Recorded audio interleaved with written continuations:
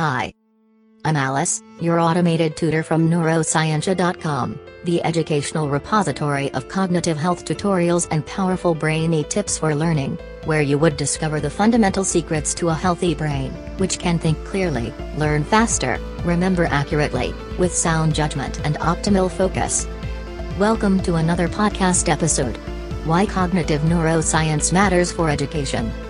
We are extremely complicated creatures. It is no wonder, then, that our thought processes are no less complex. Have you ever thought about the cognitive mechanisms that underpin people's thinking and learning capabilities? If you did actually think about this conundrum for a while and now you need some clear answers on the subject, cognitive neuroscience might be the key you're looking for. It is a specific area of neuroscience that explores how the brain enables the mind. Cognitive neuroscience incorporates different methods of cognitive psychology and artificial intelligence and focuses on in-depth study of people's thought and language functioning. Its principal objective is to help us to comprehend how our brain could influence the way we think, feel, act and remember. This field is relatively new, though its vast perspectives for the future are already evident. With the help of cognitive neuroscience, it became possible not only to understand but also to cure people with learning disabilities. Perhaps one day scientists working in this sphere would find some kind of disease-modifying treatment or cure for Alzheimer's disease, who knows? In any case, let's hope for the best outcome. Overall, cognitive science can be helpful to improve people's thinking and learning capabilities in scientific and other relevant domains, such as mathematics, physics, engineering, chemistry, and so forth, with practical educational applications and implementation mechanisms. Fragmented knowledge and insufficient problem-solving skills will not be an issue in the long term, but if you need an immediate assistance with an assignment on any topic, WriterCheap.com can help you out. Many experts agreed that neuroscience's role in education is critical in the 21st century. It is essential, however, to understand the connection between the concepts at hand in order to benefit from its advantages. Science and education should be integrated in order to develop a much more effective system of both teaching and learning techniques practiced in educational institutions all over the world. In addition, in some respects, it can be applicable to a non-school setting accordingly. There are many possible applications of cognitive science to education, for instance, retrieval practice via testing, spaced periods of study, improved metacognitive monitoring for students, as well as teaching in a manner which will ease the knowledge acquisition and its retaining. It is important to organize regular transdisciplinary training sessions for educators and neuroscientists.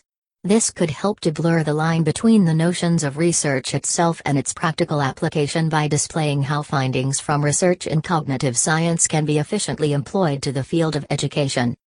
Besides, a number of educators still regard neuroscience more as a challenge than an opportunity.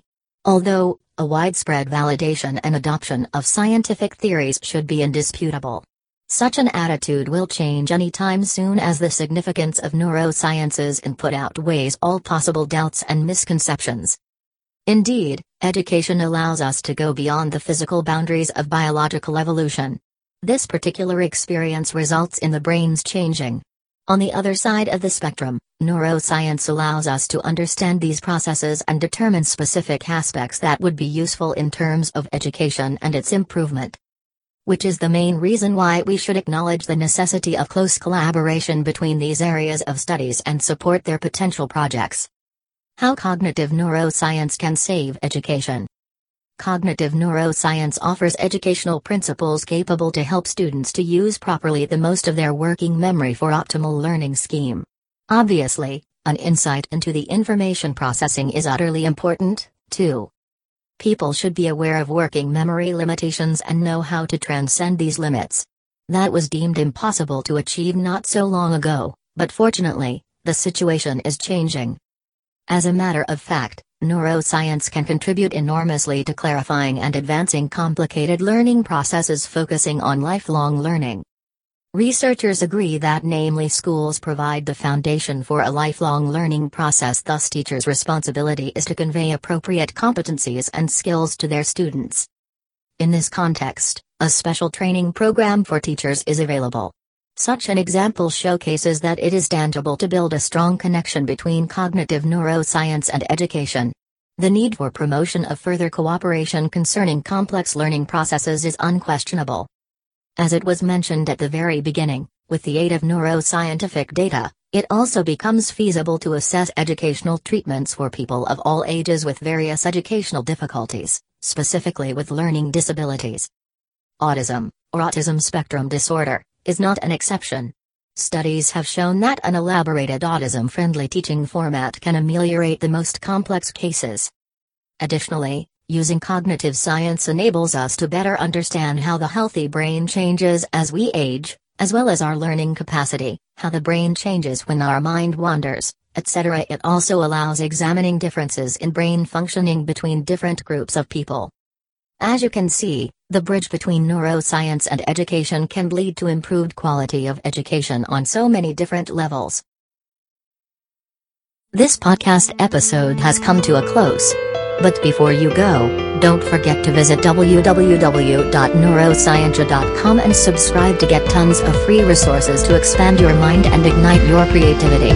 Bye.